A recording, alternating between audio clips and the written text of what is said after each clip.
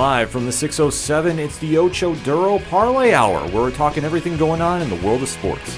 Join in the conversation on social media with the hashtag ODPH, because here we go.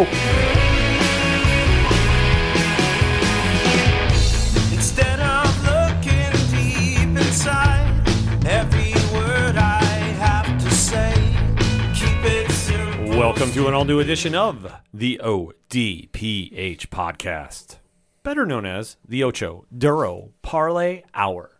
What is happening, everybody? Thank you so much for joining us this week. My name is Ken M. Joining me in studio, as always, you know him. He's the co-host. His name is Padawan J. Hello, hello, hello. Folks, we have a lot to talk about in the land of sports. More than I thought we were going to have in the week in between NFL action, because obviously this is the media week of the NFL. Oh, so yeah, and sports-wise, you just look at the things on the surface. It's kind of quiet. NBA's in the regular season. They're getting close to the All-Star break. NHL was in their All-Star break. Got to say, though, kudos to the NHL. I did watch some of the festivities before we got to the actual All-Star game. Incredible to watch, especially when they were playing golf hockey. Yeah. That was hysterical. But then the NFL's got their week off. They're in the Pro Bowl. Baseball, kind of quiet. Their spring training hasn't started yet. But yeah, for a quiet week, it's got a lot going on. Oh, there's a lot of noise to be had in the land of sports and gaming and all the fun stuff that we'd like to talk about on this edition of the ODPH. And we definitely want to interact with you after the show. Pat, how's the easiest way to do it? ODPHpodcast.com. Right on. You swing on over to the website. You go check out the social media links and you interact there. We got them all up there. You can check out the TeePublic store. You go get some ODPH swag. It's always a great time of year to go get some. You check out the Patreon link. Shout out to all our amazing patrons. One tier, $2 a month, and a bonus episode coming your way. You want blogs? Parlay Point section. You want friends of the show? Classified section, such as 3FN Podcast. You want music? Bam, it's right there. The directory. Pat, how many providers? 270,000. Sounds about right to me. So if it's anything and everything that is the ODPH, you can simply find it at odphpodcast.com. And always remember on social media, use the hashtag ODPHpod. But kicking off this edition of the show, we've got to talk some basketball. Yeah, we do. I'm super excited to talk about some basketball. It's been a little minute. Obviously, we always keep an eye on the Knicks. Yep. And, we might be making some moves. We might not. It's that playoff push going into the trade deadline. One team, though, decided to shake everything up. Yeah. And before we go ranting about them, we have to talk about some good in the NBA. Yeah. And Pat, take it away. Yeah, so of course, LeBron James is now 34 points away from passing the great Kareem Abdul-Jabbar for number one on the NBA all-time scorers list, which is a feat I honestly did not think we'd see. But I think that's just a testament to LeBron's ability and, just his ability to score and maintain his level of play for 20-some-odd years now. But yeah, in theory, will happen when they play it's either tonight or tomorrow, I believe. The game's in LA. It's on the West Coast. It's at 10 o'clock Eastern. It's going to be on TNT. But yeah, in the next 24, 48 hours, LeBron James will, in theory, because nothing's ever guaranteed when it comes to playing sports, will become the number one scorer in NBA history. You have to give him his due. I mean, ever since he debuted in the league in the 2003-2004 season, LeBron has been a mainstay. He's put up points no matter what season he's been in. I mean, take a look at his rookie year, 20.9. So he's been averaging. That was his lowest total, though, to date. Yeah. As he's progressed throughout the years. And you think he's been playing basketball professionally since 2003.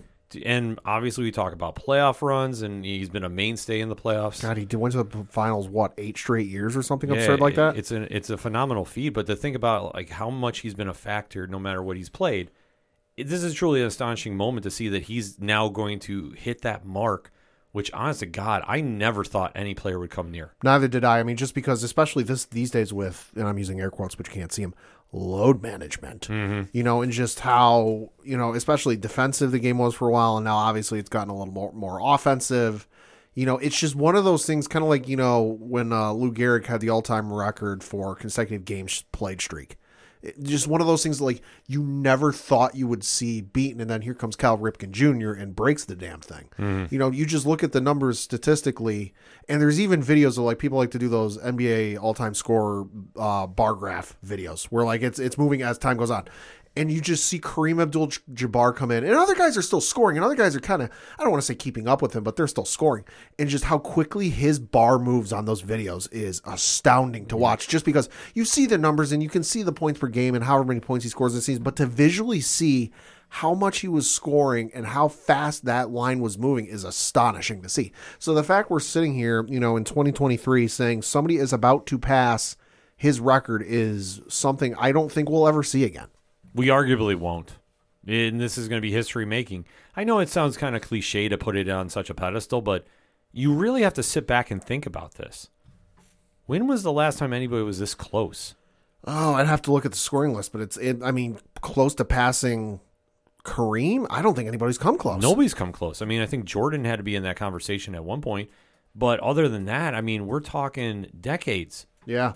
And maybe Durant, if he plays long enough, might be in that conversation. But there's a lot of different factors going on in there. But I don't think we're going to see anybody close to this record for a very long time, if ever. So I pulled up the list on NBA.com of the all-time scorers. Obviously, Kareem Abdul-Jabbar, number 1. LeBron James, number 2. Number 3 is Karl Malone. So the only one recently that came close was Kobe. Kobe is number 4.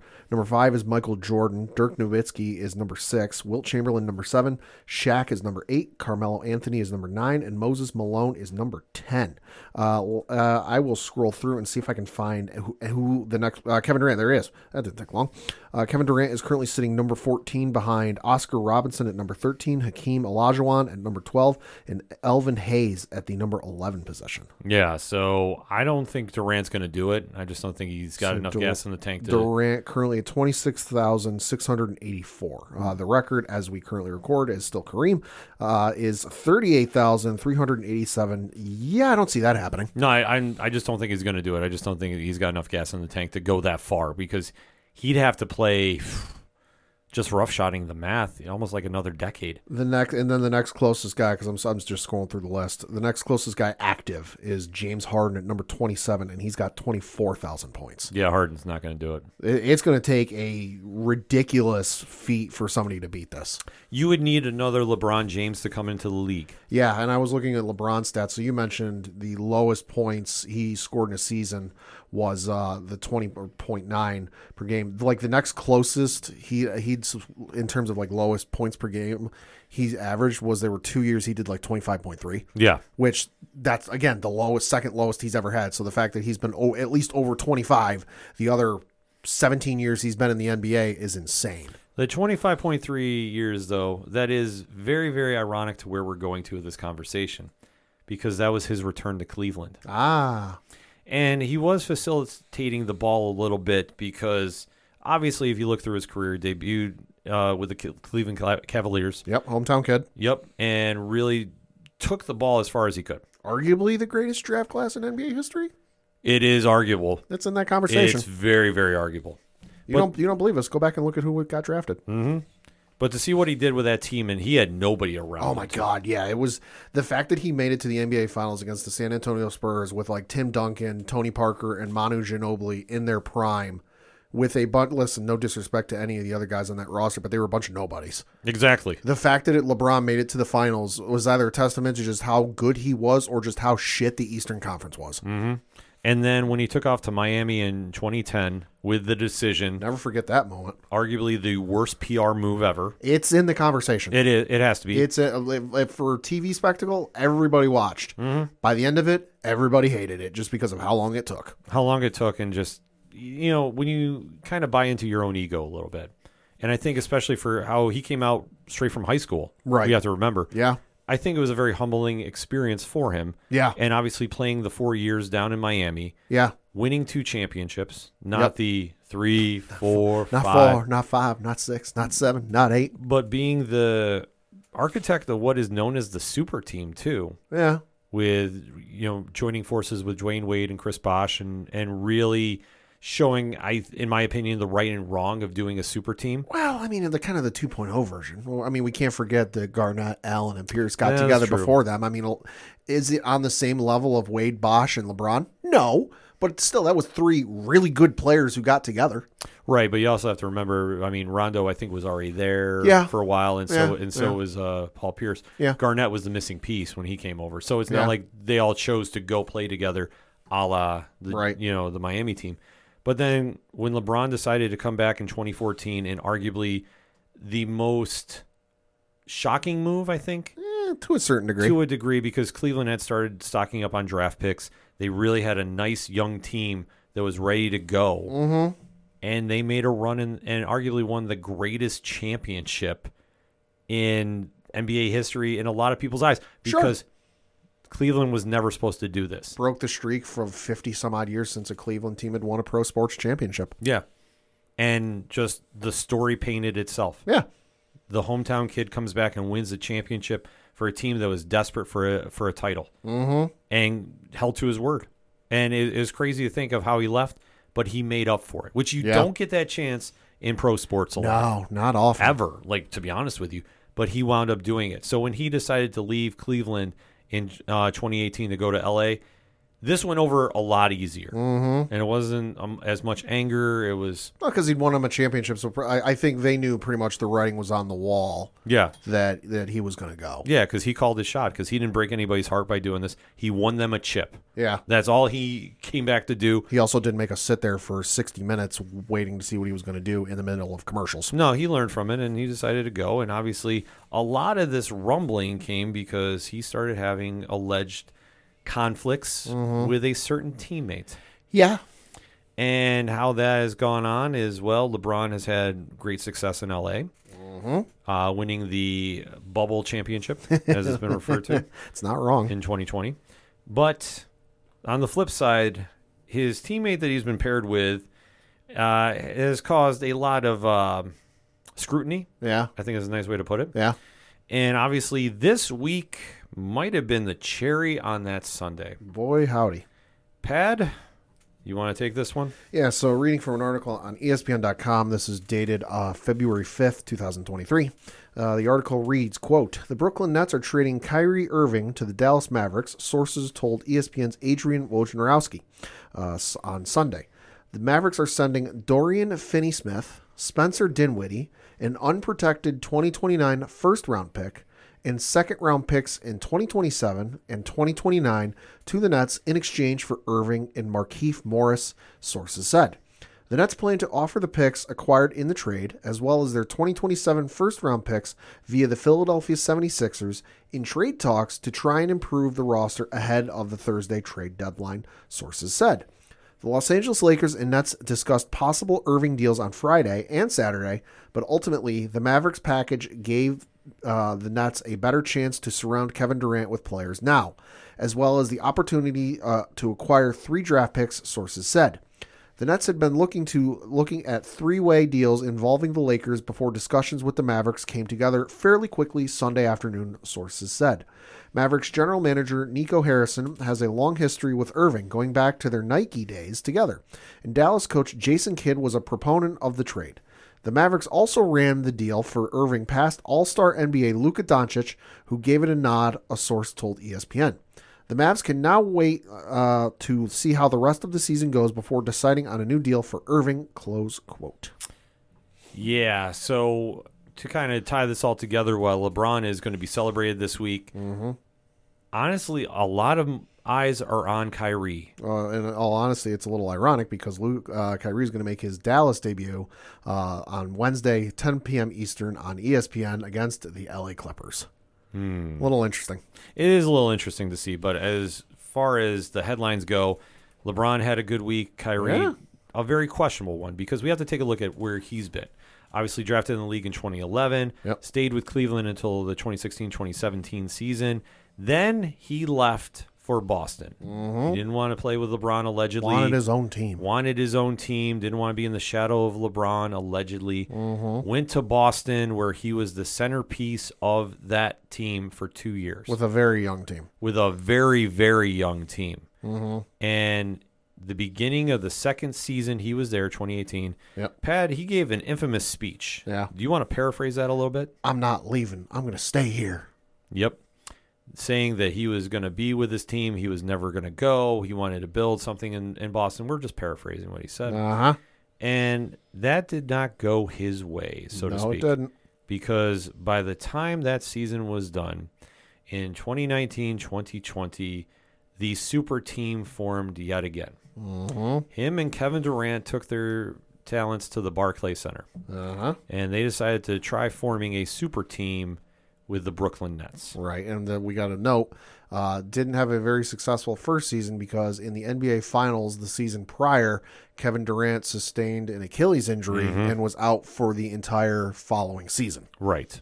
So it was Kyrie's team that year, but he was also injury. Yeah, he had a couple issues, though, too. stints he was out. Yeah, Yeah, because he didn't play that many games as well. So they did not get the full Brooklyn effect, so to speak. However, when Kevin came back, Kyrie, when he got some time with him, they actually were playing well. yeah. But they never got to the finals. Uh-huh. They've always had some issues when they got to the playoffs. Yeah. Most infamously last year. I'm just going to kind of stumble my words because I want to say infamously. Yeah. They got swept. Yeah, they did. First round Yes, they did. by who, Pad? The Boston Celtics. Uh-huh. So this season, or this past off season, there was a lot of drama. Kevin Durant wanted out. Kyrie Irving wanted out. Kevin Durant re-signed. Kyrie Irving re-signed a 1-year extension. Durant, I believe, is 4 years. Mm-hmm. And they had to mix players because they finally got James Harden out of Houston. Yeah. Couldn't play together there. Yep. They made a trade for Harden for Ben Simmons to Yeah. get him out of Philadelphia. Yeah. Your opinion is your opinion on that deal. I don't think it was a good one, and it's been proven right in my eyes. That man is getting paid like 80-some-odd million dollars. Yeah. That's all I'm going to say. Yeah, we're just going to kind of leave that one alone. But the whole deal in Brooklyn has been just simply one word: drama. Yeah. Kyrie has not played a lot of games in Brooklyn for various reasons. I saw a stat. The most number of consecutive games Kyrie Irving played during his Brooklyn tenure was 11. Mm-hmm. So it just comes down to this. I don't want to go kind of into his own reasons why, because he had reasons. Also, Kevin Durant and Kyrie Irving did not play one full season together. And by one full season, I don't mean like an actual full season. No, I'm talking in terms of number of games played. I think they played like 72 or 74 games together. Yeah, it's only 74 out of 4 years. Yeah. Like how does that match up? It doesn't. And I pulled out because I know some people are going to be interested. Ben Simmons is making $35.4 million this year, and he's only averaging 7.4 points a game. Yeah. For $35 million. So when Brooklyn is playing as well as they were this season and things looked like they were normal, like Kyrie looked like he was finally invested, because that's the issue he's had previously. Right. He's never been invested in this team, in my opinion. Right. No, you're absolutely right. And that's the other thing too, is that was the drama in the offseason, was he wanted the max extension, the 4 years, whatever the money amount would have been. And Brooklyn just couldn't give it to him because of all the nonsense that happened last season. Mm-hmm. Missing time, missing most of the home games that season, because he only played 29 games last season. Mm-hmm. In the 2021-2022 season, he only and he started all 29 games. So when we have all of these headaches, we're on the back page of the New York papers for all of the wrong reasons. Mm-hmm. Why are we going to give you this full max contract? And so they finally came to some sort of an agreement where it was a 1-year extension, and it's a let's wait and see how this goes. Contract year, maybe bet on yourself like Aaron Judge did. Yeah. See how you do. And it started off fairly well. And, he played 40 games. He's played 40 games this season. In 37 minutes, he is averaging 27.1 points a game. He's got 5.1 rebounds a game, 5.3 assists per game, and a 48.6 field goal percentage. So that's not bad. It's not bad. All things considered. Is it like Hall of Fame All-Star MVP worthy? Probably not, but it's not bad, all things considered. And even a couple of days ago, or maybe a couple of weeks ago, the subject got brought up, wanting to stay here. And he even said, I love it here in Brooklyn. I don't want to leave, and this, that, and the other. And it was even brought up in the off season, where he's, after he re-signed with the Nets, he said, quote, "I love it here. There's no way I could leave my man 7 anywhere," close quote. And obviously 7 referring to Kevin Durant. Mm-hmm.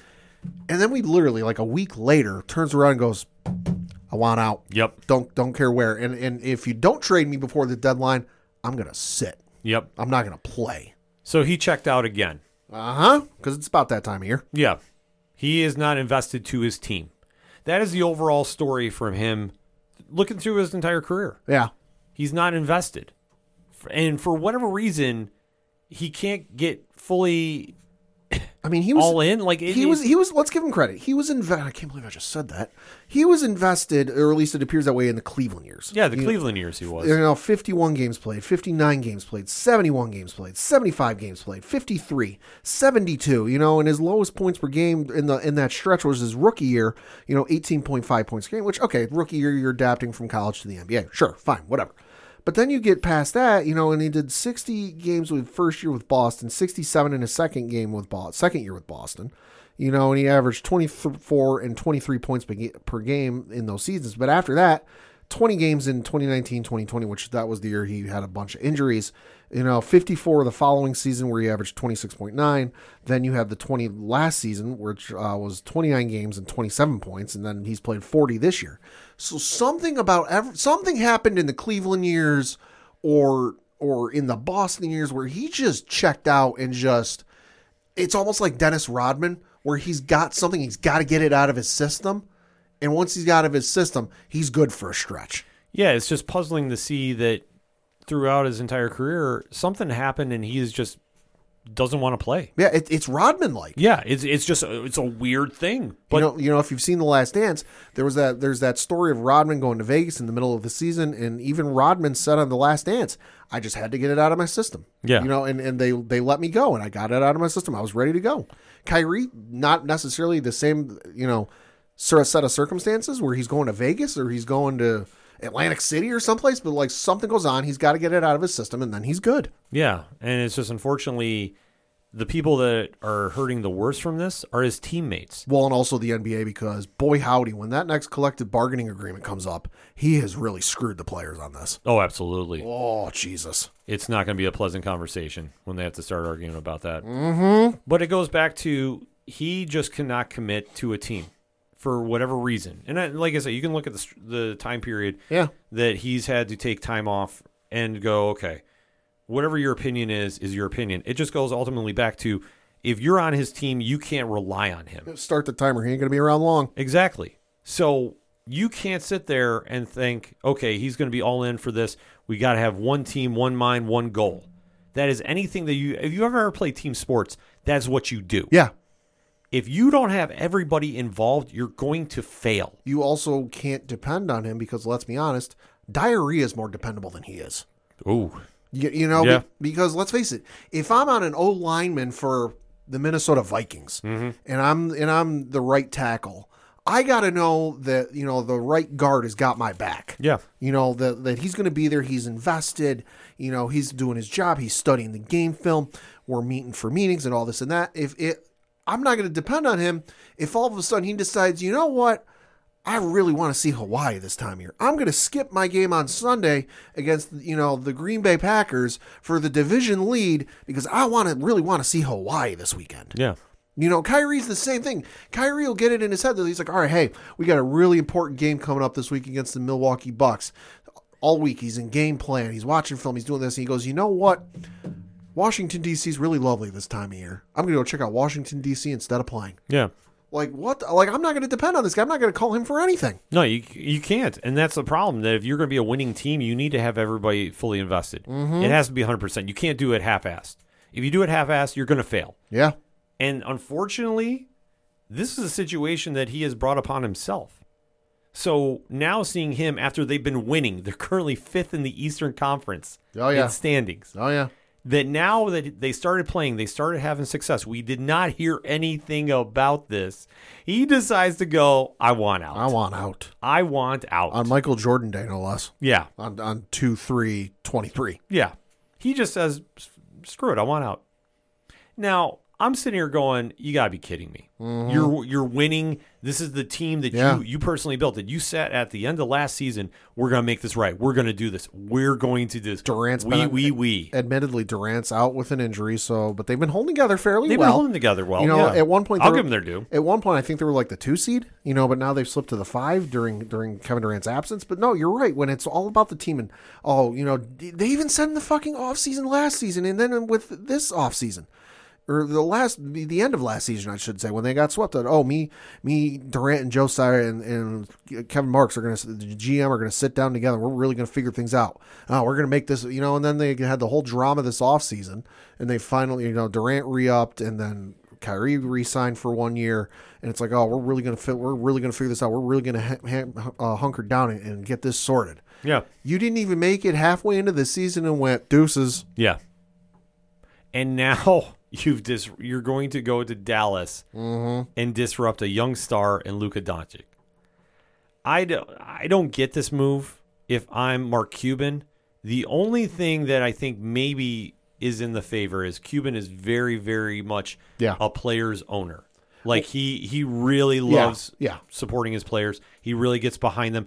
This might work out in that sense that if he really goes all in on, Kyrie, do whatever you need to. This is essentially a 6-month rental, not even a 6. Well, kind of a 6-month rental, a 4 or 5 month rental. Yeah, where he dumped some salary and getting rid of the other players that went to back to Brooklyn. So he dumped some salary. He's got Kyrie Irving, who's getting on the last year of his 4-year, $136 million deal. So after this season, he's a free agent. Yeah, good luck, Kyrie, getting a full fucking 4-year extension at a supermax deal. Nobody's going to give it to you, with all the nonsense you put teams through, but it's a 4 or 5 month rental. And then after the season is over, if it blows up in their face, he can just walk away. Cuban can just walk away and say, hey, you know what? We tried, time to go other avenues. Yeah. And they've now got the cap room to sign another player. And if it works with Kyrie, hey, you tried, it worked, and now it's not taking a risk. No, I mean it's a crazy move to do because obviously, if he's not going to be all in for your team, right? Why would you take the shot? But then again, we've heard reports the Los Angeles Lakers were all in, offering numerous number 1 picks. I heard the Phoenix was involved, even offering Chris Paul. Chris Paul was in the talks, along with, which is wild. Another one of their star players, not Devin Booker, but it was another star player. Right. But teams were all invested to take a shot, which, I mean, it's a respect thing to his playing ability.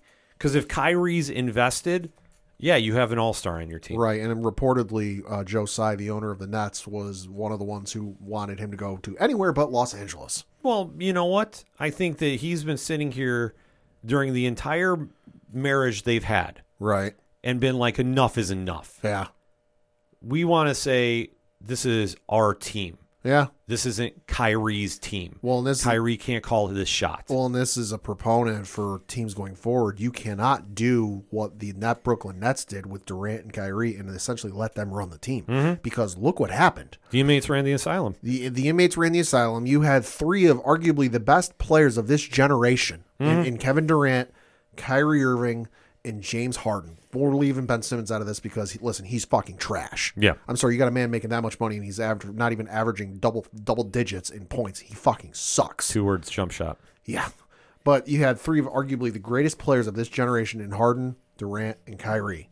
And they've got 1 playoff win to show for it. Yeah. And they did not and Durant and Kyrie did not even play a full season together in 3 years. Yeah. So that is a proponent for teams going forward. Hey, get the players' input, certainly. Ask their opinion if you're making a coaching hire.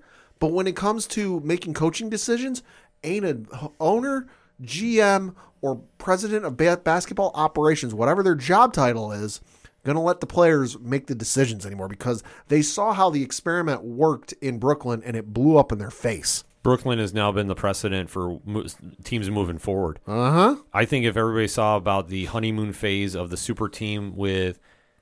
I always say Miami because Boston is a little different story when they had Rondo, Pearson, Garnett. But when you take a look at when the super team formed in Miami, those guys really swallowed a lot of their egos. Oh, yeah. And really made the best of the situation they were in. Oh, yeah. And you know what? 4 finals appearances, 2-2. Yeah. for getting chips. That's nothing to That's sneeze not about. bad. That's nothing to sneeze about. But then you take a look at how every team has tried following that, Yeah. and how many have had success. Yeah. They don't, because at the end of the day, you have to sacrifice a lot of your ego. Well, and especially the team's got to go through a bunch of loopholes just because you think about those Miami years with LeBron, Wade, and Bosh, and they were signing guys at the veterans minimum just to fill out the roster. Like Chris Anderson was their center, and he was making maybe $1 million a year Maybe. because there was so much money going to LeBron, Wade, and Bosh that the financial department for the Miami Heat was having to do loopholes to try and figure out how they're going to make this work and fill out the roster. It's crazy to think about, but it just goes back to they made it work, but they're also a lot more selfless Sure. than the situation that has been appearing in Brooklyn.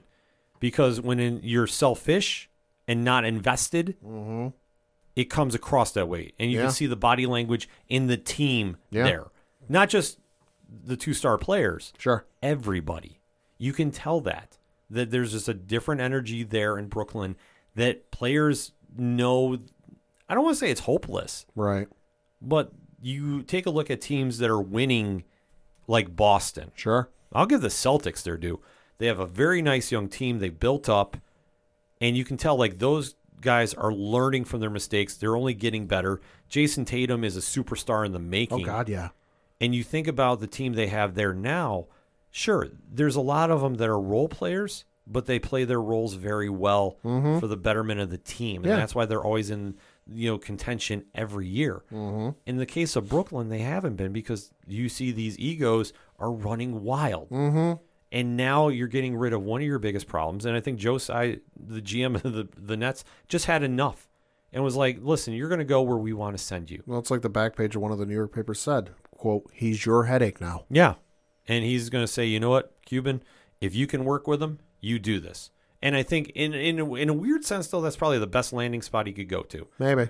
Because he could have gone to L.A. with LeBron and rekindled some of the magic, so to speak. Well, he could have, but from what I was hearing, the possible move for LA was going to be tough just from a pieces perspective. Yeah. Just because of the way I was hearing it, and this isn't like inside sources, no, just from what I was hearing on TV, that they would have needed a third, if not a fourth team to get involved to make this deal work.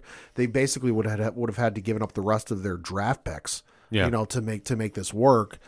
So it was nice to think of it. I know LeBron really wanted it to happen, but it was a long shot, if anything. Well, I think LeBron knows he's in the twilight of his career. Yeah. And I think that he's just waiting for, I believe, his son to come to the league. He wants to play 1 year with him and then... Yeah. Oh, yeah. Once his son gets through his rookie year, LeBron's gone. Yeah. And obviously he's earned that. He has... We always say tread on the tires. LeBron has a lot of tread. Mm-hmm. So for him, he just wants to write that storybook ending. Maybe him and Kyrie would have gotten one more chip, maybe. I don't know. But then again, it all depends on how invested Kyrie was to that idea too. I think that there's a lot of moving parts that are happening with this, and at the end of the day, Brooklyn is now in the aftermath of where do we go from here. Yeah. There were reports Kevin Durant allegedly wants out of Brooklyn too. We've heard Boston's name has been attached, but there's a lot of noise coming out of Brooklyn's camp saying, no, we're not going to do this. We're going to build around Kevin Durant and see what we can get. And to be honest with you, that is the best situation you can do right now. Well, and if I'm Kevin Durant, I got to have a long conversation with my agent about this fucking contract I signed because he signed a 4-year, $194 million contract. It is in the first year of the 4-year deal. And I'm reading this off of Spotrac.com. So contract notes, maximum veteran extension, 105% of his 2021-22 salary. 2022-2023, 50% pay advancement in a pair of installments on July 1st and October 1st per Mark Stein. Total incentives are $6.2 million. If any of the following are met, A, the Nets make the playoffs. B, the Nets win at least 43 games. C, Durant appears in at least 39 games. D, Durant makes the All-Star team. He gets a whole bunch of other incentives and all this other stuff. You notice anything missing from that list I read? There's no opt-out. Yeah. How the fuck do you sign a 4-year extension and not get an opt-out? Well, because I think he legit thought this would not happen. I think that... Yeah, maybe. No, because in all honesty, I think at the end of last season, it was, we're committed, we're going to get back in this, we're going to do this. And then all that drama happened at the beginning of the year. And Kevin Durant's a fool. With the number of times Kyrie Irving said, I'm going to do this, and then went the complete opposite direction, you bought him on this bullshit? Well, you know what? Come on. He got sold on joining the team. Sure. I mean, he got the vision of them playing together and moving their lives into this unique relationship. He got sold to. Hey, Knicks fans, that's a bullet dodge. Yeah, the idea got sold to. Like, that's what I'm saying with that. Yeah. So I know, and I'll admit, I'm very happy I was wrong that they, did not sign with the Knicks, because this would have been absolutely disastrous. Good Lord. This would have been absolutely disastrous. But like I said, he was sold on the idea of this.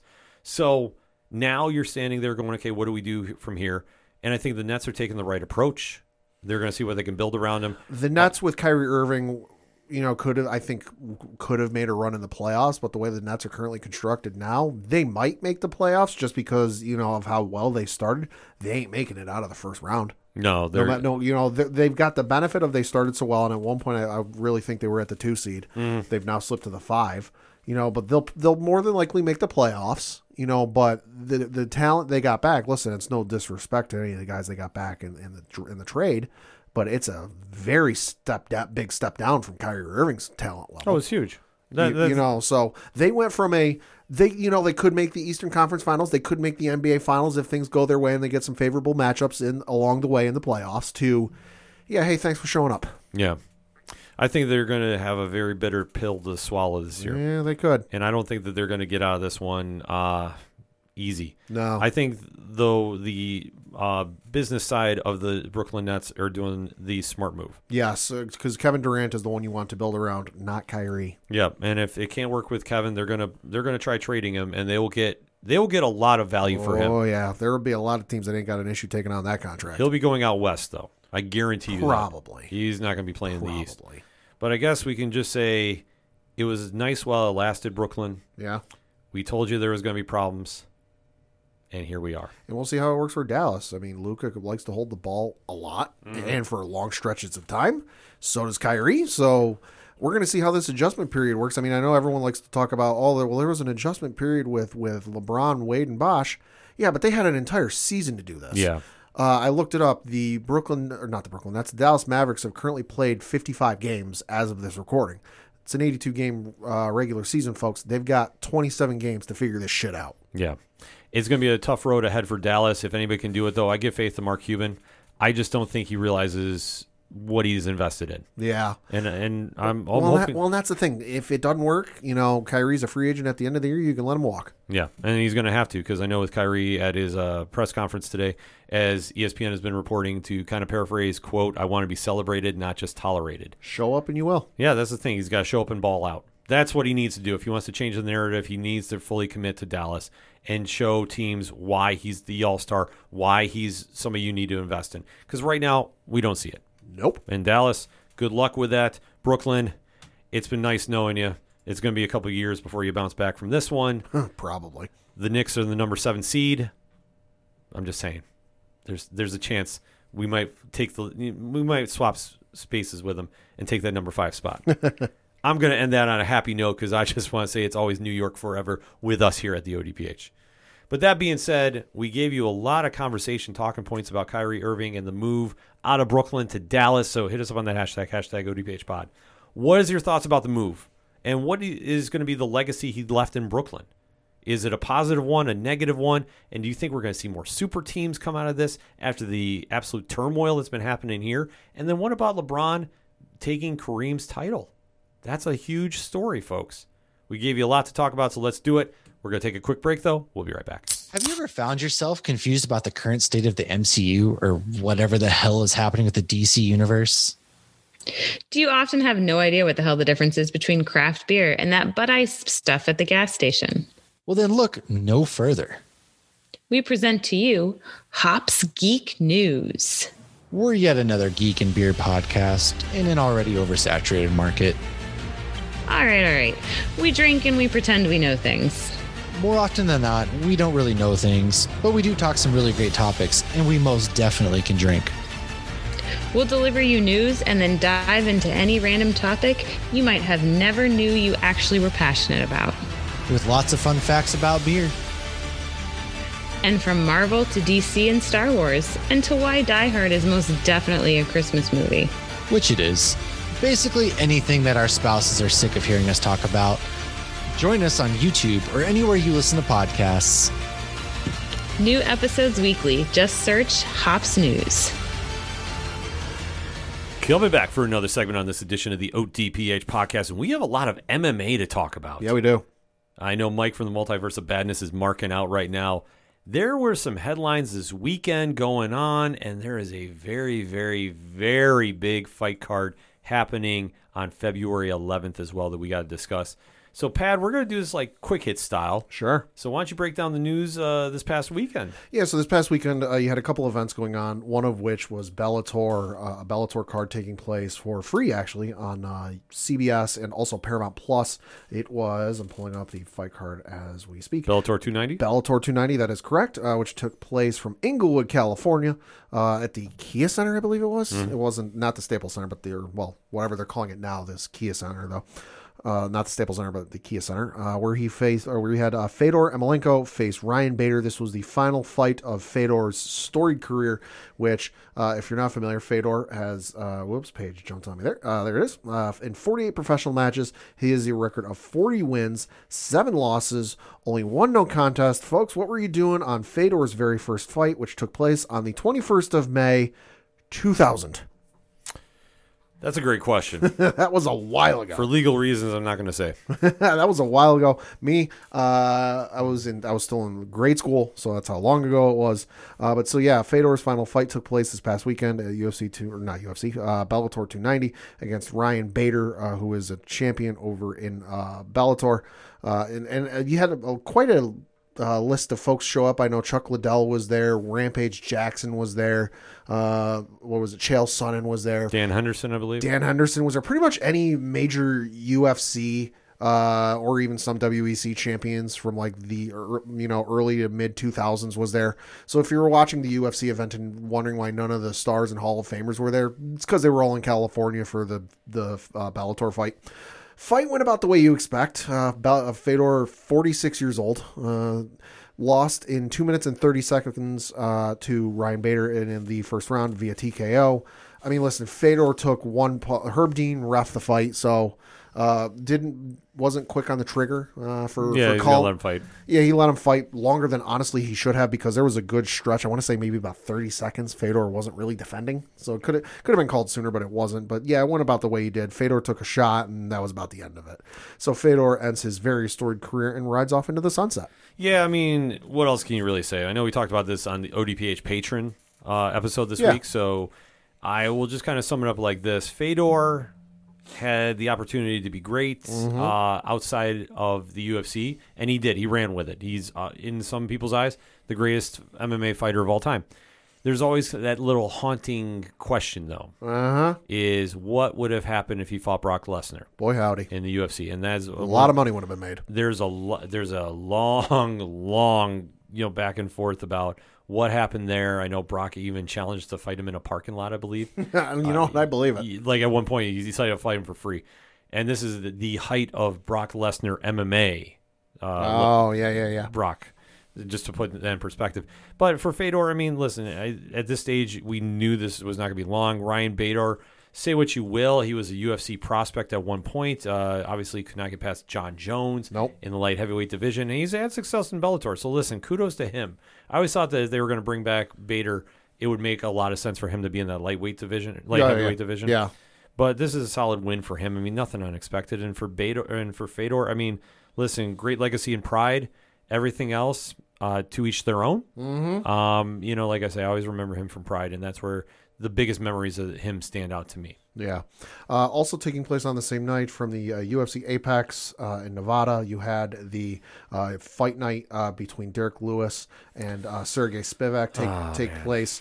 So this was on at an absurd time because my brother-in-law invited Liz Bailey and I to come over and watch it with my sister and some friends. And I looked and I was like, who's fighting? I had no idea anything was on this weekend. And I initially looked on a site and it said, prelims are on at 7. and the main card's on at 10. And I'm like, oh, yeah, sure, absolutely, we'll do that. And then he goes, well, we might not watch the main card. It doesn't start till 1. And I go, why the fuck is it starting at 1? So initially the card was supposed to take place in Seoul, South Korea, but things fell apart, and so, there was an illness that was suffered by one of the fighters, and there was a whole bunch of issues. So the fight got moved to Vegas, into the UFC Apex, and in an effort to still keep kudos or whatever you want to say with the fans over in South Korea, they kept it at South Korean times. Yeah, to honor the time zone. So that's why the prelims didn't start until 10 o'clock and the main card didn't start till 7 or 1 o'clock, I should say. Only notable fight was the main one where you had Sergey Spivak defeat Derek Lewis via arm triangle choke submission at 3 minutes and 5 seconds of the first round. In case you didn't know, this fight did not finish end until about 3:30 in the morning Eastern. Yeah, this one was tough, but it's all a win for Spivak. Yeah. Can't be mad about it. No. It's just, we love Derek Lewis. It is what it is. Yeah. And then another bit of news coming down last week, in between recordings, found out the new coaches for The Ultimate Fighter. Yeah, we got to talk about this. Season 31 coming to ESPN and ESPN Plus. Might be coming to ABC. I don't remember what Dana said. But reading from an article on ESPN.com, courtesy of Mark Ramondi, quote, Conor McGregor's return has been set as the former UFC double champion will coach against lightweight star Michael Chandler on the next season of The Ultimate Fighter before facing him in the octagon. UFC President Dana White announced McGregor and Chandler as the coaches on social media Saturday. No date or location was announced for the McGregor-Chandler fight, which will likely take place at 170 pounds. Chandler told ESPN's Brett Okamoto on Saturday the high-stakes bout should take place in September.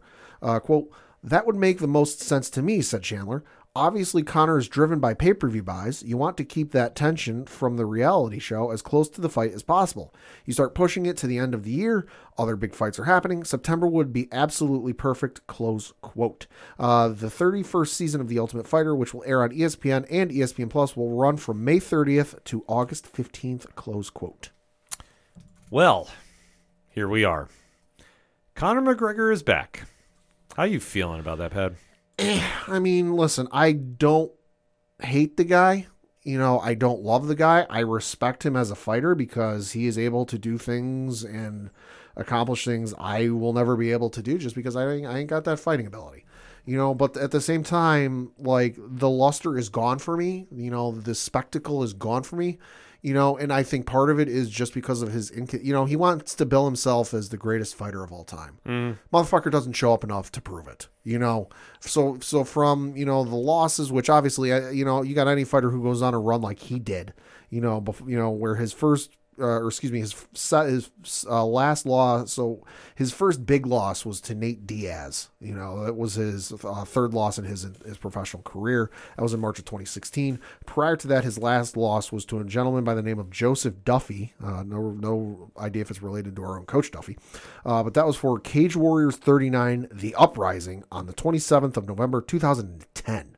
So he went on almost a 6-year stretch where he didn't lose. So obviously you get your first loss after a stretch like that. There's going to be a little bit of shine that leaves, but between that and then just the inconsistencies and the gaps, where, he lost to Diaz, he fought him again in August that same year, he fought Eddie Alvarez that same year, and then he went away for 2 years to do boxing and to do other things, and he lost to Khabib in October of 2018. And then he went on a 2-year break where he beat, of an old Cowboy Cerrone. Listen, No disrespect to Cerrone. He's old. He's not the same Cerrone of yesteryear.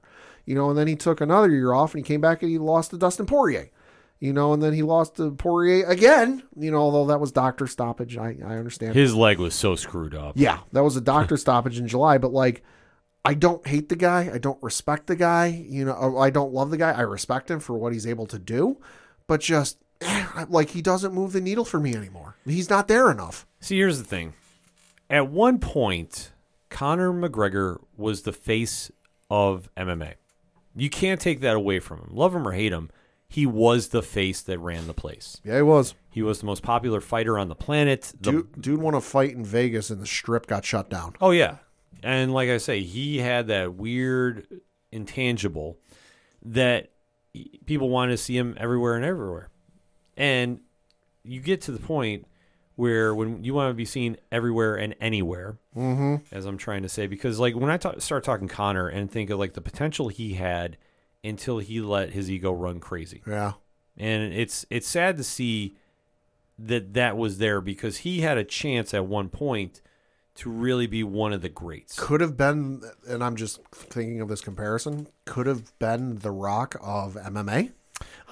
Because he's got the personality, whether in the persona, because I don't know if this is his actual, how he is in real life or not. This is certainly how he is every time he's in front of a camera. Yeah. But I've never heard of an interaction of how he is when the cameras are turned off. So I can't speak to that, but he's got the persona, he's got the swagger, he's got he's got, he's got the business ventures going on. He's got the proper 12 whiskey going on. He's got whatever else he's involved with, So he had all the promise in the world of sponsorship deals and business ventures and, maybe some TV stuff and maybe some movie stuff. And then it kind of all went down the toilet. Well, once you think you're untouchable, that's when you start having problems.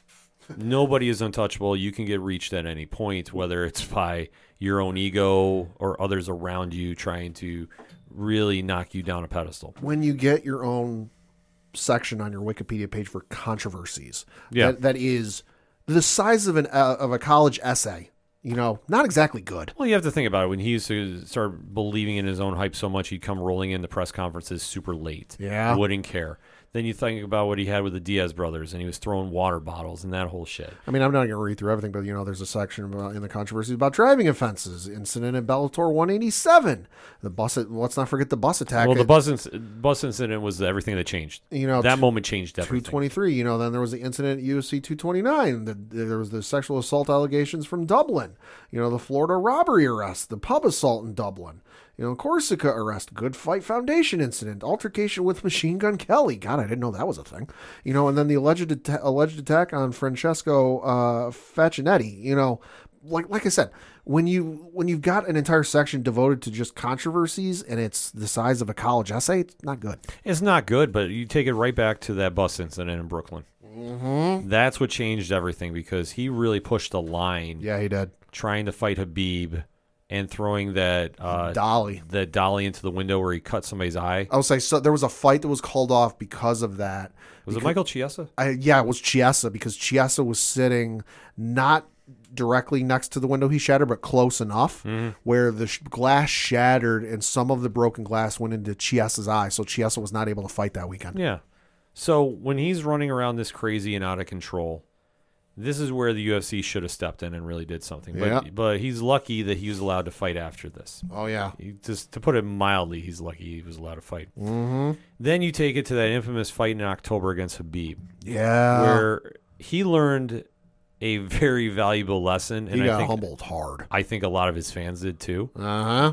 That Conor was exposed for being a one-trick pony. Yes. He's got hands. He has no wrestling ability whatsoever known to man. Take him to the ground, and you win. And Habib toyed with him for 4 rounds. Oh, my God. Habib toyed with him like a fucking dog in a chew toy. Like, I remember what happened after that because I was in New York Comic-Con. Yeah, we both were. Yeah, we both were that year. And then the phones blew up because that's when you had the fight outside the cage. We were laying in the hotel room we were staying at, because it was after 11:30, so we knew we had to be up early the next day for breakfast and everything else to get ready for the show. And I just remember us both laying in our hotel room and sitting there and going, and you and I was kind of like half asleep. Yeah, I was on the couch and you were half asleep and you read off on your phone. You're like, holy shit, there's been a fight at the UFC event. And I immediately woke up and I went, wait, what the fuck is going on? And you told me the details and I'm like, hold on, say that one more time because I'm not believing what I'm hearing. Yeah, I know. You woke up and you're like, wait, what? I'm like, dude, I'm showing you from the couch. I'm like, yo, look, get your phone out. Yeah, because that's when everything changed for him. And I think for anybody that had any doubts about what his persona was turning into, like we'll use it in wrestling terms. He turned from face to heel overnight. Yeah. And if anybody had any hope that he was going to redeem himself, no, it went completely out the window. And that whole fracas, if I can use that word, sure, really set him on a course where he thought he was bigger than the sport. And then took time off to go fight Floyd Mayweather. Yeah. Which, I mean, was a money grab for him. But it was also a year he wasn't fighting. And he was also, if I'm not mistaken, during that time, a champion and had the belt tied up. Yep. He had the belt tied up for almost a calendar year before they finally, it was over a year. I forget, it was like 400 something days before they finally vacated the championship. Yeah, but well, Dana And he threw a pissing fight because of it. Yeah, because he realized that the sport was going to move on without him, and he can't handle that with his ego. He stopped being the humble fighter that we knew and saw fight Jose Aldo and come up. No, he turned into an arrogant asshole that got his crap kicked in Yeah. by Habib, Yeah. by Floyd. Well, we all knew that was going to go. Oh, that yeah. way. Oh, Like, God, that was yeah. probably the biggest God, yeah. no-brainer lock of the century. And then to see him come back, he wasn't the same guy. Like, sure, you beat an aging Donald Cerrone. Like I said, no disrespect to We love Cerrone here. Love Cerrone, no disrespect, but that is not the same Cerrone of old. Yeah.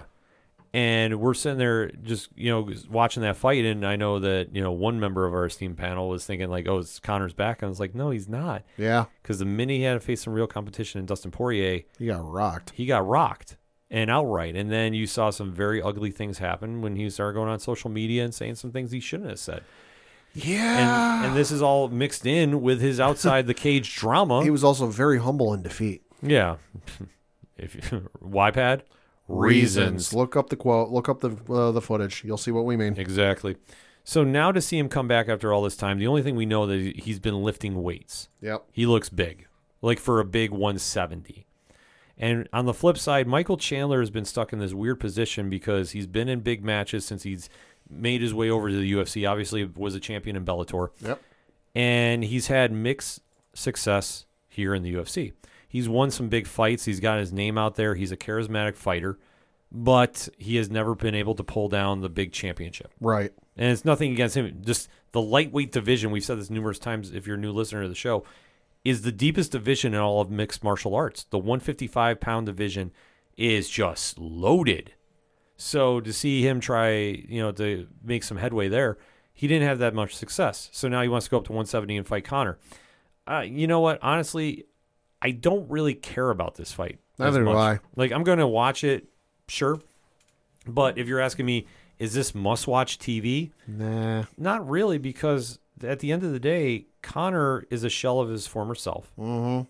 He's a solid fighter, but he's an aging fighter that can only stand with somebody. Yeah. Well, and the only thing we know for certain that's going to go on with this fight is I believe it was Dana who said in his announcement video that he was going to be the coach on Ultimate Fighter going against Chandler. Was Dana said he's not sure when and where the fight's going to take place, just that it was going to be on an ESPN Plus pay-per-view, which means, well, there's one guarantee for that fight. ESPN Plus is going to shit the bed. Oh, yeah, because Conor will draw in an audience. When, love him or hate him, it's in a weird sense, it's like a comparison to Logan and Jake Paul. Yeah. I'm sorry, that's the way it is. He's going to bring in an audience, and you're going to sit there and go, okay, either we're in or we're out, and you're going to watch for the spectacle. Mm-hmm. And a lot of people are going to tune in to watch Chandler punch his face out. Oh, yeah. Or take him to the ground and just ground and pound him, which is going to happen, folks. Sorry, this is an early prediction. You can call it a spoiler. You can call it whatever you want. As soon as Conor goes to the ground, it's a wrap. Playbook is there. So if you want to tune in for it, you can. I might, if it's on TV, I'm going to watch it, but I'm not making a point. This is not destination TV for me. No. Because I'm sorry, at this stage in the game, Conor is not that big of a box office. I'll be honest. I don't usually watch Ultimate Fighter just because, I don't really know too much about the up-and-comers or some of the new guys who might be making a splash at UFC if they get there. So, it doesn't really do anything for me. I heard the news that he was going to be the coach on Ultimate Fighter, and I went, okay.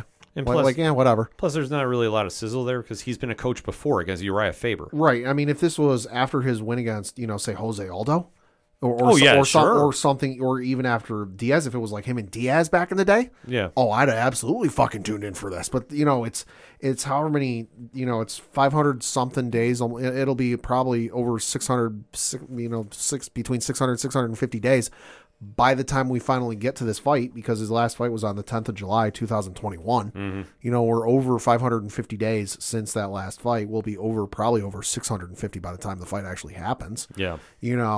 So it's great and all that he's weightlifting, and it's great that he's bulked up and all this shit, but it ain't the same as fighting in the octagon against a guy who wants to take your head off. It is not moving the needle for me. And even when we ran the poll up on ODPH podcast on Twitter, it was really don't care either way. Honestly, that was my vote. That's the temp of the room. But in all honesty, of all the votes there, that was the one. And I mean, honestly, at this stage in the game, you can't get that excited about it. No. If you're a diehard Conor fan, and we do know one, Yeah, we do. they're excited about this. And God, listen, yeah. Be a fan, be excited. Like, we're not saying don't be excited. Yeah, if you're a fan of Conor or a fan of The Ultimate Fighter, we're not trying to discourage you from watching it. It's just for us personally, not really. Like, I got other stuff I need to watch. Yeah, like I said, I'd much rather be talking and watching something else. Much like the pay-per-view we're going to discuss this coming weekend. Because this is a big card with two big main events.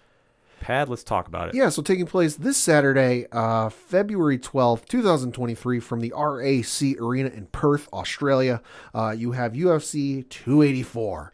And taking place on the card, we're just going to run through the main card, not necessarily go in depth and everything. In the light heavyweight division, you have Jimmy Crute taking on Alonzo Menafield. It's good to see Crute come back. I remember he had that horrific injury a while back. Oh, God, yeah. Yeah, I'm happy to see him back. Next up in the heavyweight division, you have Justin Tafa taking on Parker Porter. Be a solid fight. Yeah. Then you've got in the welterweight division, Jack Della Maddalena taking on Randy Brown. JDM, I like him. I think he's got. I think this would be actually a solid fight that people are not going to talk a lot about, but I do like JDM. I could see it being a slap-down fight, like you just look at it and you go, well, okay, whatever, and then it's actually better than a lot of people expect. And then in the two of the fights we're going to talk about are the co-main and the main event of the evening. In the co-main event in the featherweight division, you have Yair Rodriguez taking on Josh Emmett. Now this is for the featherweight interim title too. Ooh. So just to put in perspective, because obviously the main event is going to dictate what's going to happen there. Yair Rodriguez. Now, he's an interesting guy. He is somebody that I respect his ability. I'm not a super big fan of. I think he's kind of lucked into a couple different situations. I'm of the same opinion. Yeah, and obviously the Hail Mary elbow to the Korean Zombie is one of the craziest shots I've seen landed to completely change a fight, because he loses that. At 4 minutes and 59 seconds of the fifth round. Fifth round. It was wild to see play out. So he's earned this title shot. I'm not going to take anything away from him about this. Standing across from him, though, is Josh Emmett. Now, Emmett can throw some hands. Yeah, he can. And I want to say he kind of reminds me in a weird sense of a young Conor of ability. He's known for his hands. I don't really think of him as a wrestler, so to speak. I know he has some ability. Sure. Because of the camp he trains out of. So I'm not going to say it's like fully like O'Connor 2.0. Sure. I just think that he fights very similar because he does rely on his hands a lot. I think this is going to be a very, very solid fight. Yair is a minus 165. Emmett's a plus 140. That seems fair. Pad, taking a look at their fight cards. Yeah, so Yair Rodriguez in 18 professional matches has a record of 14 wins, 3 losses, 1 no contest. One is currently on a 1-fight winning streak. He beat Brian Ortega via TKO. It was a shoulder injury in his last fight, which was in July of last year. Prior to that, he lost to Max Holloway via unanimous decision in November of 2021. Then he beat Jeremy Stevens by unanimous decision in October of 2019. And then looking at Josh Emmett, in 20 professional matches, has a record of 18 wins, 2 losses, currently on a 5-fight winning streak, beating Calvin Kattar in his last fight via split decision. That was in June of last year. Beat Dan Ige via unanimous decision. That was in December of 21. Beat Shane Burgos by unanimous decision. That was in June of 2020. Beat Mirsad Belkic via TKO in July of 2019. And then he beat Michael Johnson via knockout. That was in March of 2019. Last loss was to Jeremy Stevens via knockout. That was in February of 2018. And you brought up Emmett being a Conor McGregor type that he throws his hands. I mean, I'm just looking at the breakdowns in his wins. He's got 6 by knockout, 2 by submission, and 10 by decision. So, yeah, he's kind of that Conor type. Yeah, I mean, he'll stand in the pocket and throw hands with him. I mean, that's the one thing that will be exciting about this fight. Yair will stand with him. You're not going to see a lot of ground game going on here, which I like. But, I mean, Pat, who you got here? It's certainly not going to be a ground game, because I was curious when those 2 submission wins were for Emmett. He has not had a submission win since October 3rd of 2015, where he submitted a gentleman by the name of Rocky Johnson with an arm triangle choke. That was for a KOTC total elimination. And prior to that, his last submission win was against a gentleman by the name of Mike Ryan at West Coast FC 6 with a guillotine choke submission on August 3rd, 2013. So something tells me this ain't going to be a ground and pound type of thing. But I'm going to say probably Yair Rodriguez, but it's going to be a split decision. Well, there's going to be 5 rounds, so I think somebody's going to get stopped. I'm going to take Josh Emmett in the upset. Okay. I think Rodriguez, I mean, he's a solid fighter, don't get me wrong. but I think he's lucked into a lot of situations. I think Emmett came back from a horrible injury. He's definitely looking a lot sharper in the cage. Right. I think he's going to give Yair a lot of fits. I think that they're going to go back and forth a lot. I could see this being stopped late, though. Like we're talking 4th, 5th rounds. I don't think it's going to be a boring fight by any means, but I think God no. But I think the first couple rounds they're going to be feeling each other out a little much. First round's going to be a ballroom dancing yeah. round. So it's going to start slow. So you got to remember that when you're watching this, that I wouldn't expect anybody to get a first round knockout. I mean, it could happen. But if you're asking me my opinion, I'm going to say I'll take Emmett at 4th round stoppage. But then we go to the main event. Yeah, so in the main event is in the lightweight division for the UFC lightweight championship between Islam Makhachev taking on Alexander Volkanovski. All right, so let's talk about this. Pad, you got Machev's record. I do. So Makhachev in 24 professional matches has a record of 23 wins, 1 loss, currently on a, good Lord, 1, 2, 3, 4, 5, 6, 7, 8, 9, 10, 11 fight winning streak. The last 3 wins, because I don't want to read all 11 Yeah, of you them. don't need to. Last 3 wins was against Charles Oliveira via arm triangle choke submission. That was in October of last year. Bobby Green, who he beat via TKO. That was in February of last year. And then Dan Hooker, who he beat with a Kimura submission. That was in October of 2021. What I will tell you is his last loss was to a gentleman by the name of Adriano Martins, who he lost to via TKO. That was at UFC 192 in October 3rd of 2015. Damn. Yeah. On the flip side, you've got Alexander Volkanovski, who in 26 professional matches has a record of 25 wins, 1 loss, currently on a it's a long list. His last loss was to a gentleman by the name of Corey Nelson, who he lost to via TKO. It was a head kick and punches for Australian FC 5 on the 10th of May 2013. He has won as he was 3-0 at the time, now then 3-1. He has won every fight since, so he's on a 22 fight winning streak. Last 3 fights were to Max Holloway, who he beat via unanimous decision. That was in July of last year. Korean Zombie, who he beat via TKO at UFC 273. That was in April of last year. And then Brian Ortega, who he beat via unanimous decision. That was in September of 2021. So if you're catching up to speed, Volkanovski has been the pound-for-pound champion for quite some time. Yep. He is stepping up after cleaning out the 145-pound division to face Islam Makhachev, who has been the heir apparent of taking over the reign from Khabib. He fights a very similar style. 11 wins by submission. Yeah. This is going to be a clash of very, very high-skilled fighters. On the flip side, Volkanovski, 12 wins by knockout. Yeah. So, and what makes this even more interesting is Makhachev said he'll fight Volkanovski in Australia, his home country. Oh, shit. So he basically is saying, and I love this about No fear. I love this about Makhachev. I think this is brilliant. He's like, I have no fear. I am ready to smash everybody. I'll fight you in your hometown or your home country, and I'll defeat you in front of your crowd. Like, it's such a heel move in wrestling. I love this. Oh, that's brilliant. And Volkanovski is not backing down because at this stage, it's like, where else do you go with 145? I mean, sure, he could have honestly fought Rodriguez. I could have seen that fight happening, but I love it. He's like, nope, it's time to step up. This is a challenge, and this is a real challenge. Yeah. Pad, who you got? I'm going to say Volkanovski. I mean, just it's really something like this. No disrespect to Islam Makhachev, but when you clean out a division, and I mean, I'm looking at his record for Volkanovski. He returned to featherweight against Mitsu Hirota at UFC Fight Night in June of 2017. Obviously beat him. He's beaten Shane Young, Jeremy Kennedy, Darren Elkins, Chad Mendez, Jose Aldo, Max Holloway in back-to-back fights. Yeah. With 6 months apart. The first one was in December 2019 via unanimous decision. The second one was in July the following year via split decision. Brian Ortega, Korean Zombie, and then Max Holloway a third time. Yeah. So the man's beat Max Holloway. Like, you beat Holloway 3 times in less than half a decade. Goddamn, you're pretty goddamn good. Mm-hmm. So I'm going to say this: if Volkanovski has a good ground defense, like he can prevent Makhachev from taking him down, Volkanovski all goddamn day. See, that's going to be the big X factor. I love it that you brought that up. We know what we're going to get on Machev. Machev is going to want to go for the takedown. Lay and pray. He's not going to lay and pray. He's active. He's very, very active on the ground. But the question mark becomes, can Volkanovski withstand the ground game? Right. And then on the flip side, is Machev ready to stand and throw some hands with Volkanovski?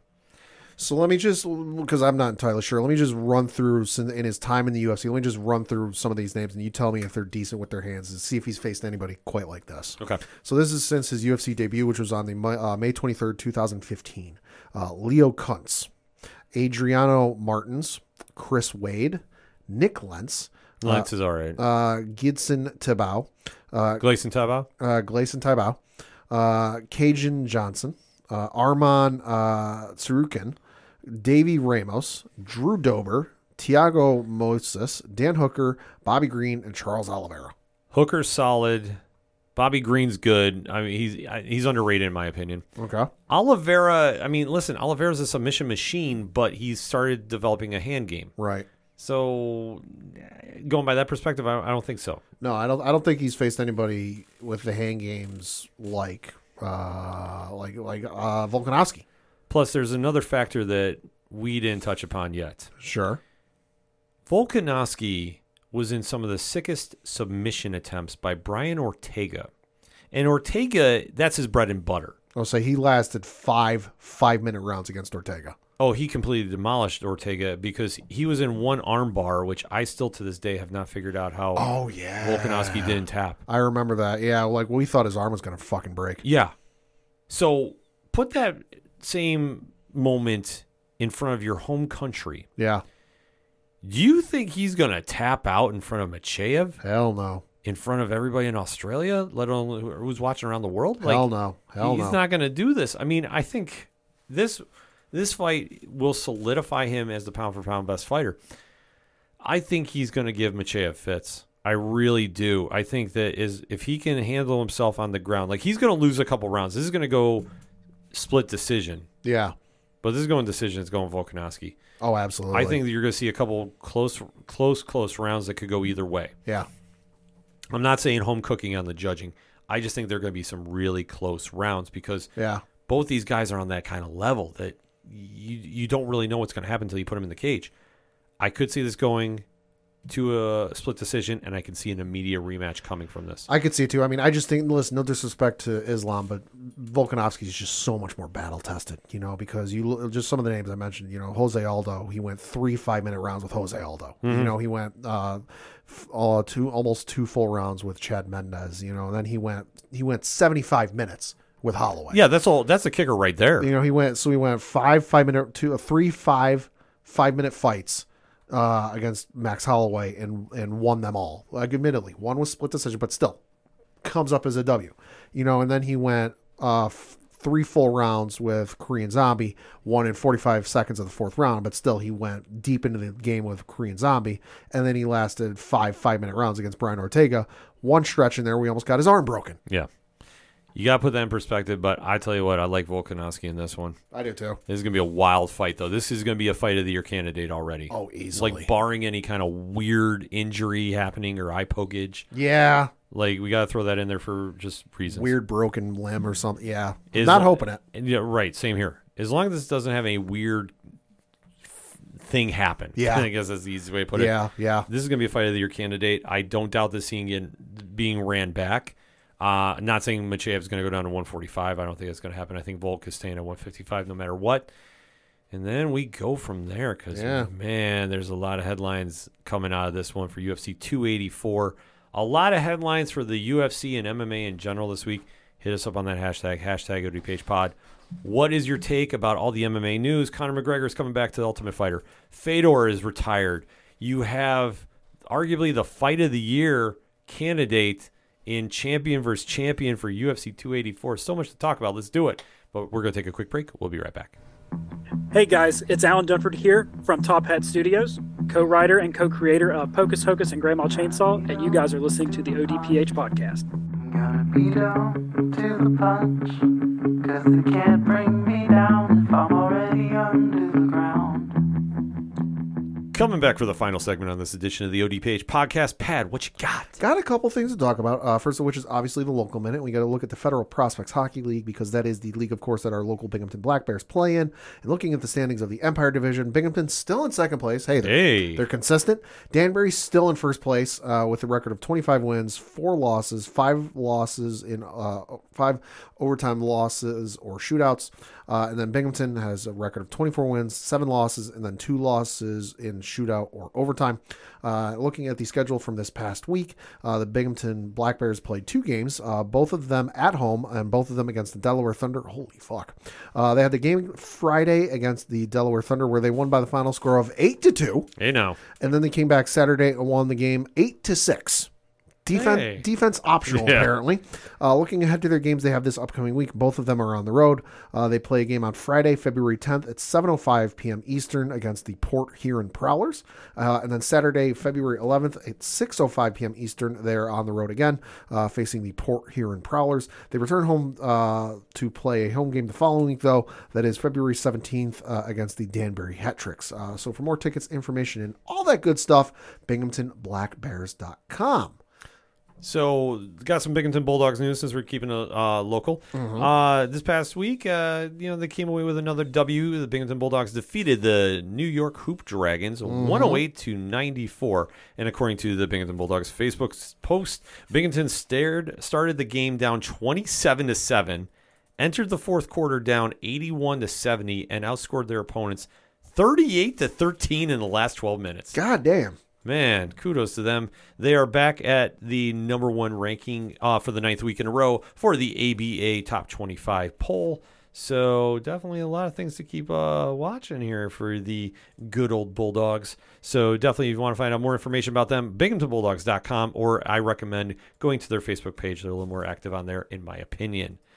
But before we sign out of here, we got to talk some wrestling, Pad. Yeah, we do. We are the ODPH. This is what we do. We are the ODPH. This is what we do. We got to talk a little bit of baseball quickly. That's right. Yeah, because it was announced by the LA Dodgers that they're going to retire the number 34 jersey of pitcher Fernando Valenzuela during a 3-day celebration this summer.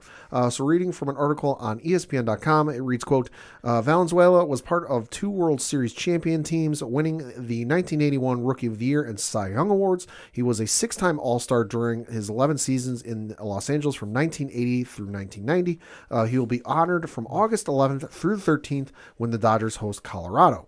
Valenzuela will join Pee Wee Reese, Tommy Lasorda, Duke Snider, Gil Hodges, Jim Gillum, Don Sutton, Walter Alston, Sandy Koufax, Roy Campanella, Jackie Robinson, and Don Drysdale with retired numbers. Quote, to be part of the group that includes so many legends is a great honor, Valenzuela said, but also for the fans. The support they've given me as a player and working for the Dodgers, this is also for them, close quote. So, hey, kudos to him. Yeah. Fernando Valenzuela, if you don't know, phenomenal player. Legend. For the Dodgers. I believe there was an ESPN 30 for 30 documentary on him called Valenzuela Mania or something like that. Look it up. It's on ESPN Plus. You can probably find it on Disney Plus because I think they added all the 30 for 30 documentaries onto Disney Plus. Look up Fernando Valenzuela. It's a phenomenal documentary. If you're not familiar with him, you should get familiar with him because it is amazing. Also, because I just remember we got to mention another thing for baseball. You've got the MLB The Show game coming out relatively soon. I think it's within the next month or so. They announced just the other day that they're going to be doing a partnership with the Negro Leagues Museum, and they're going to be doing like a storylines type of thing with some famous Negro Leagues players, including Satchel Paige, Jackie Robinson. Oh, awesome. So you're going to be able, like, seeing cinematics and playing as those players during their time in the Negro League. So phenomenal move by the folks over at San Diego Studios and the folks over at PlayStation to make the games. Phenomenal announcement from them, and I think it's a very well-deserved honor. And get those guys, some of those guys featured, because a lot of those stories aren't known by baseball fans at large. Yeah, no, that's awesome they're doing that. Yeah. And then we obviously got to talk a little bit of wrestling because the roads to WrestleMania is on the way. And we had Monday Night Raw last night where the final 2 qualifying matchups for the Elimination Chamber match for the WWE United States Championship took place, where you had Damian Priest and Montez Ford cash their ticket, I guess you could say, for the Elimination Chamber. So your men's Elimination Chamber match is Austin Theory defending his belt against Seth freaking Rollins, Johnny Gargano, Bronson Reed, Damian Priest, and Montez Ford. So looking pretty good. Yeah. And then on SmackDown last week, you had Natalya emerge victorious to qualify herself for the Women's Elimination Chamber match. This is for a Raw Women's Championship match at WrestleMania 39. And then the final qualifying match was on Monday Night Raw with a fatal 4-way between Carmella. I know Piper Niven was involved, and I'm blanking on the other two, so I forget. It was Mia Yim and then Candice LeRae, and you had Carmella emerge victorious. So your final lineup for the Women's Elimination Chamber match is Asuka taking on Liv Morgan, Nikki Cross, Raquel Rodriguez, Natalya, and Carmella. Okay. So that's looking good. And then also that was announced on Monday Night Raw last night because of the events that took place during the Royal Rumble, and obviously I think a lot of us saw this coming. You're going to have Edge and Beth Phoenix, almost merged those two names, taking on Finn Balor and Mommy. Hey. Rhea Ripley. They're putting together a nice card for the Elimination Chamber. They really are. They also teased, you would think that Brock Lesnar and Bobby Lashley are going to be WrestleMania. Apparently it might not be, hard to say. Brock Lesnar did come out on Monday Night Raw last night, cut a little bit of a promo talking about how Bobby Lashley's been dominating his thoughts. He goes, I can't get my mind off Bobby Lashley. I go, now keep in mind, this was from Orlando, Florida last night. Mm-hmm. He goes, I went ice fishing. He looks at the crowd and goes, y'all know what ice fishing is, right? And he just laughs. He goes, hey, don't worry. I like deep sea fishing too. He goes, I went ice fishing. I couldn't get my mind off Bobby Lashley. He goes, I went hunting. Couldn't get my mind off Bobby Lashley. Well, I went hunting. Couldn't get my mind off Bobby Lashley. I went to bed with my wife. And 4 or 5 hours later, I couldn't get my mind off Bobby Lashley. So you're like, Bobby Lashley, I got a proposition for you, and I need you to get your ass out here right now. So Bobby Lashley comes out. They have a little interaction back and forth, and Brock Lesnar proposes to him. He's like, hey, got a contract right here. You versus me, Elimination Chamber. And Bobby Lashley looks at him and goes, you know what? I'll consider your proposition. But and he runs through their history recently of matches. He goes, I've kind of beaten you a lot. I don't know if I necessarily need to do this. So I'm going to look at this. My manager's going to look at this. My lawyer's going to look at this. My publicist is going to look at this. And I'll let you have your answer. Brock Lesnar then F5'd him twice and left the ring. So might happen at Elimination Chamber, might not.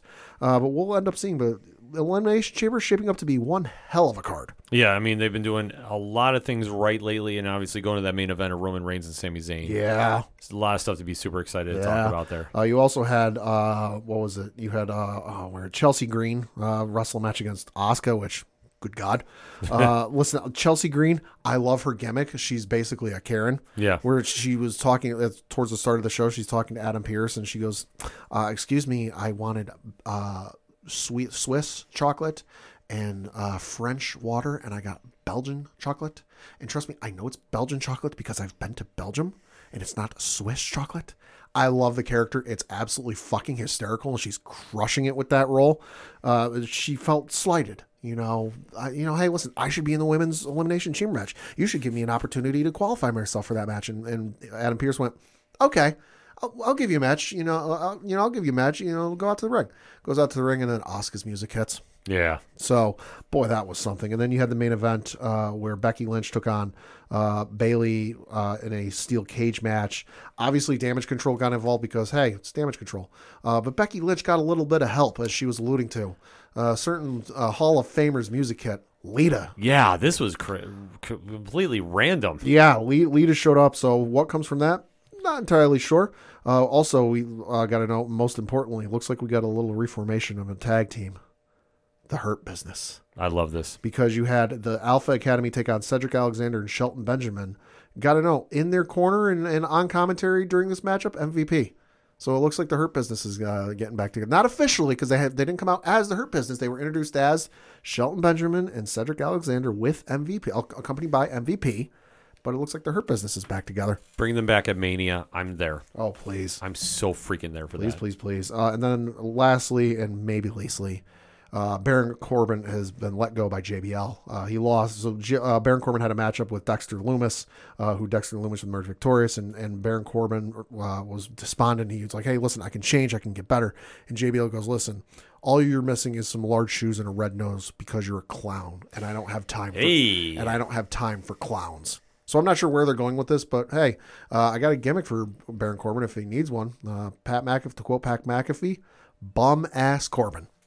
You never know what's going to happen there with him. This is true. I mean, anything's possible about that. But I mean, Monday Night Raw was a really solid show, top to bottom. Yeah, it was. Definitely a lot of storylines. The promo between Paul Heyman and Cody Rhodes. Yo. Yeah. If you haven't seen it, I believe the WWE on USA YouTube account uploaded the whole thing. It's like 9.5 minutes. Yes. It is insane. It's well worth the watch. And for anybody that was really kind of questioning about, like, is Cody the right guy for the main event? Watch that promo and tell me otherwise. Yeah, you can't say otherwise. You simply can't.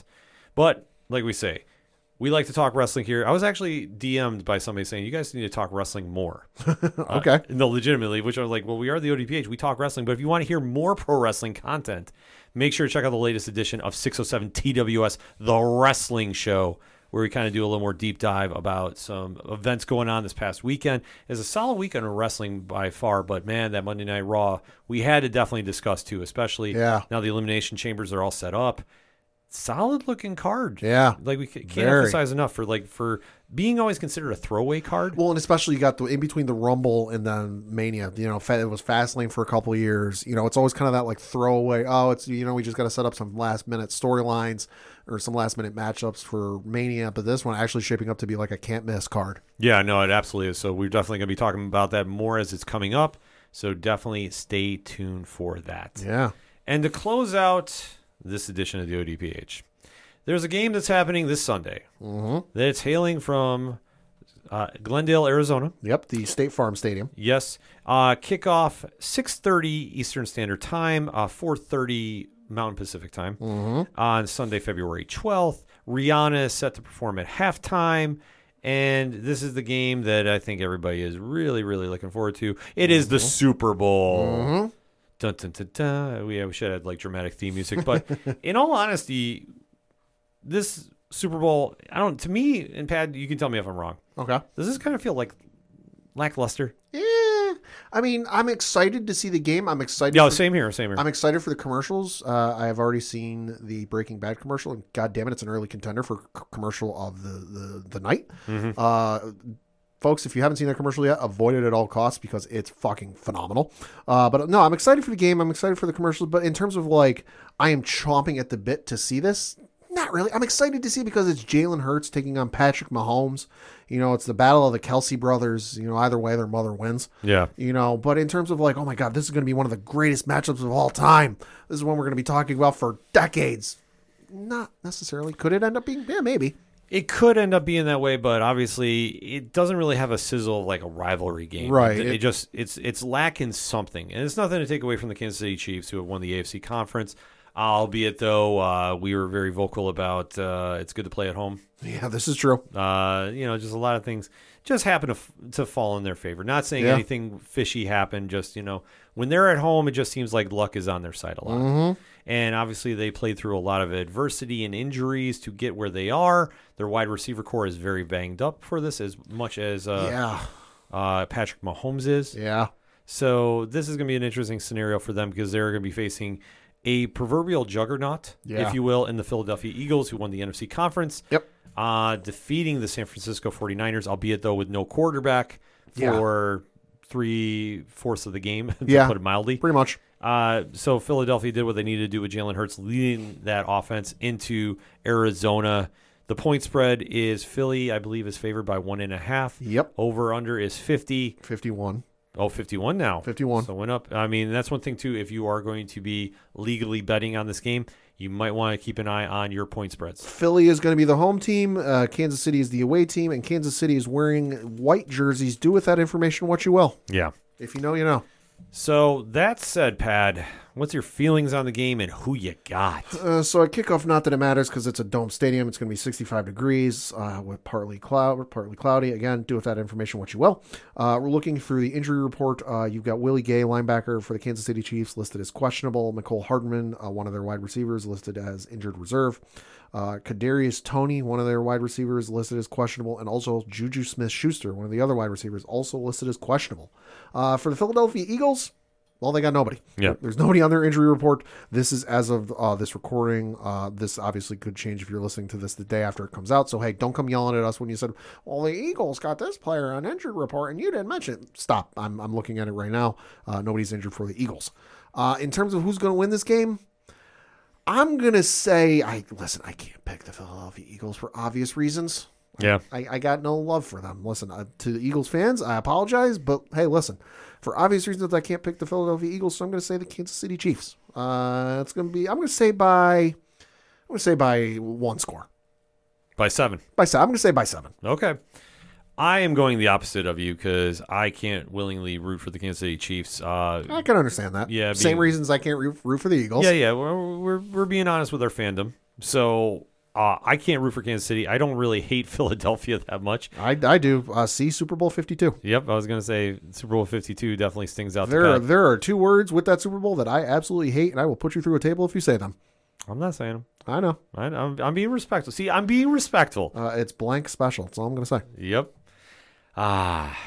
That being said, though, I really think Jalen Hurts is going to be the X factor of this game. Probably. And I think that he is ready to ascend to that level of elite quarterback. Not that he hasn't done a great job this season, but you need to win the big game to really kind of put the exclamation point on that. Patrick Mahomes is banged up. He has basically half an ankle he's standing on, and it's his throwing ankle. Yeah. So he can't put any pressure on it, really.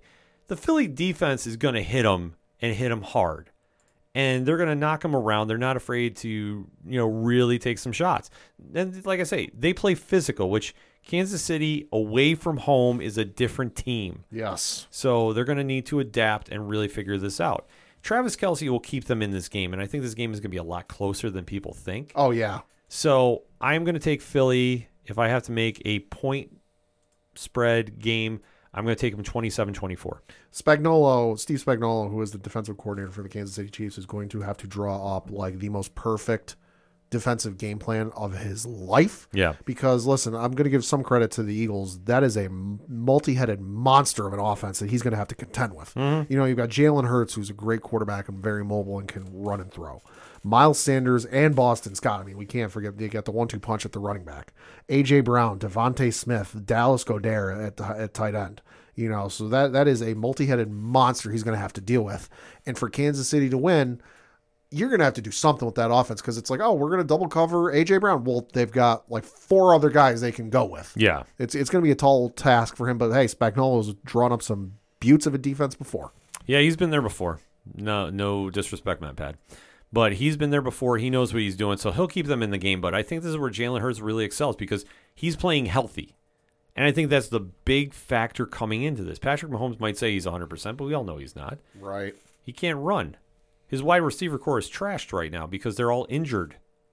The only one healthy is Kelce, and that's with an asterisk by it because his back is all spazzed I'll out. say Spagnuolo, we got to also note, and I do this begrudgingly, Steve Spagnuolo was also has a thing for multi-headed monster and defensive coordinator jobs. He was a defensive coordinator for the Giants during a certain Super Bowl I don't like to talk about.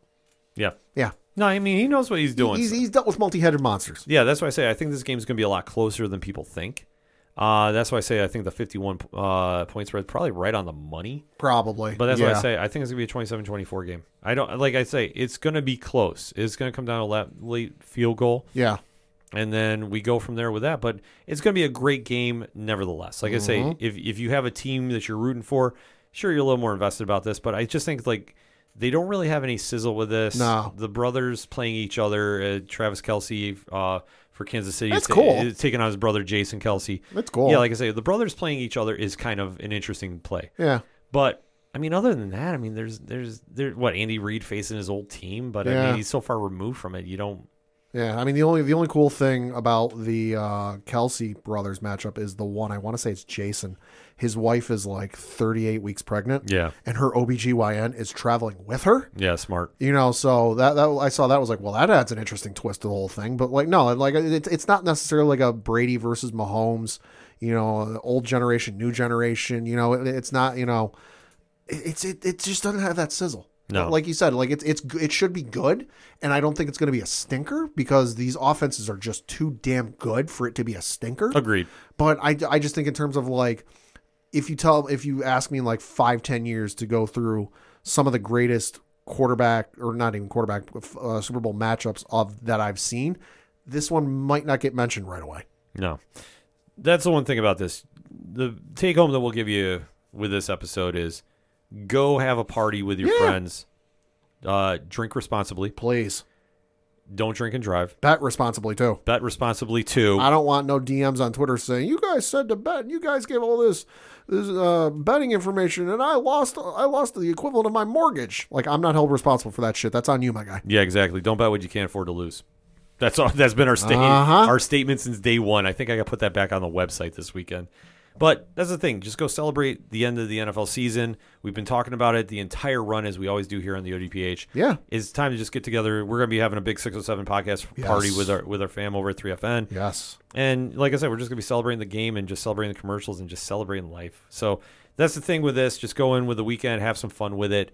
And, obviously we'll be recapping it next week on the episode. And if you need something to tide you over until the game on Sunday, I highly recommend you go check out the Let's Go podcast with Tom Brady, where they had a retirement episode, I guess you could say. From all intents and purposes, it sounds like he's done. He sounds like he's done. He knows he could play, but he doesn't want to. Yeah, we haven't talked about this because, we're still waiting to see he's officially Yeah, gone. I would say we're not going to go into the reason we're not going into the whole long-winded, goodbyes. Hey, we did it last year. A lot of the reasons a lot of players didn't give him a long-winded goodbye. We did it last year, but it sounds for all intents and purposes he's done. I highly recommend you go check out the episode, available on all podcasting platforms, because one person that is featured on the episode, Bill Belichick. Yeah. And all I'm going to say is to anyone who ever said that there was some, rift and Brady and Belichick hated each other, go fuck yourselves. Because I feel vindicated for what was said between the two on the podcast. Now, both of them admitted they always didn't see eye to eye, but over the course of 20 years, who does? Yeah. But there was love between them and friendship between them for all of those years. So for all of you, especially at ESPN and in Boston and New England sports media, who wrote all these books and all these articles, oh my God, Brady and Belichick hate each other. They can't even have meetings together. Go fuck yourselves. Well said, Pat. A lot of Patriots Nation feels vindicated. Well said. It'll make up for the Philly special. Oh, fuck you. Fuck you. For anything and everything that is the ODPH, you can find it at odphpodcast.com. That's all we got for this week. So for the only Padawan J. Fuck the Astros. I'm your host, Kenem. Thank you, as always, for listening to the ODPH podcast. We'll see you next time.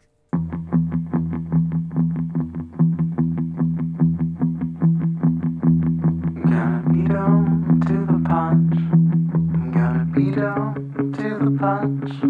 'Cause they can't bring